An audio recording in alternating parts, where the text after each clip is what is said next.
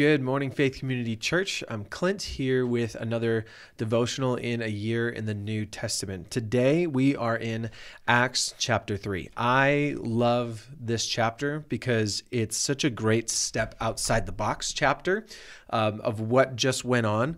This is after Jesus has ascended back into heaven. So back in Luke, we just got done with that. And so this is the start of the church just happened as we read back in Acts chapter 2. And so now Peter and John are walking together. They're going up to the temple for the time of prayer at 3 p.m, and there was a lame man at the gate. And so they end up healing this lame man. He asked for money, and they said, I don't have any money on me, but I will give you what I do have. And they give him the ability to walk. But really, this was God's power through them giving this lame man the ability to walk. And so this man is absolutely ecstatic. He went jumping and leaping and praising God, as it were. And so super, super excited here. And I mean, obviously couldn't walk, so I'd be pretty excited too. But what's super cool about this chapter, what happens after this is they're at a place called Solomon's Colonnade. And so everyone around here sees this lame man with Peter and John. And so everybody comes. It says they come running toward them. And so when Peter sees this, he addresses the people and he's asking them, why are you amazed at what just happened here? He said, it wasn't by us that this has happened, but this was God's power that happened. And then he immediately gives them this step back, outside the box synopsis of what just happened and what they just partook in themselves when it came to Jesus and his crucifixion and resurrection.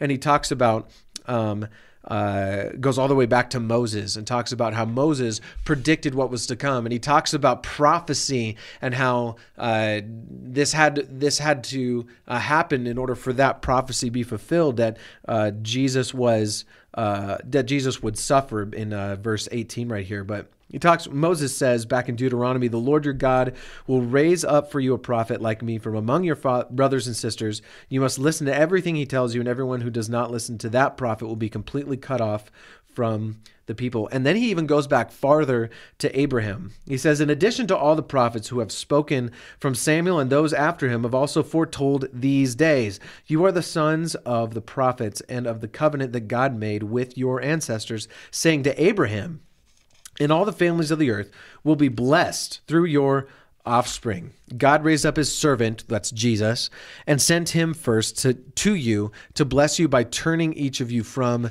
your evil ways. And so their evil ways, he actually talks to them in this chapter about this is what you did. And you did this out of ignorance. And your leaders did this out of ignorance, but now turn and repent of your sins and follow him. And so this is such a great outside the box. This is what's happened way back when the prophets foretold of this was going to happen. You have now partaken in this. Jesus is the person that they were talking about. And so for this crowd to be hearing this, to be hearing that, oh, I participated in the crowd saying, crucify him, crucify him. I participated in the crowd that spat on him.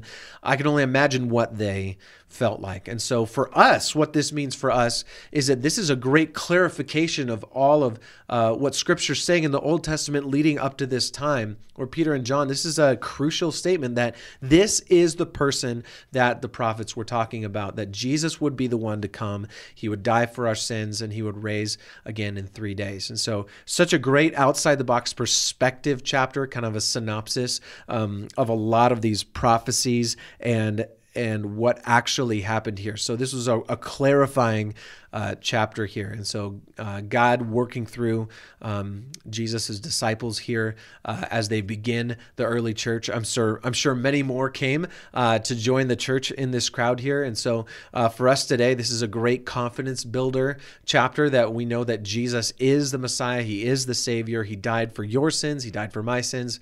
And he rose again 3 days later. And if that didn't happen, again, we're the most to be pitied, as Curtis mentioned in his devotional starting Acts off. So that's Acts chapter 3, the synopsis chapter.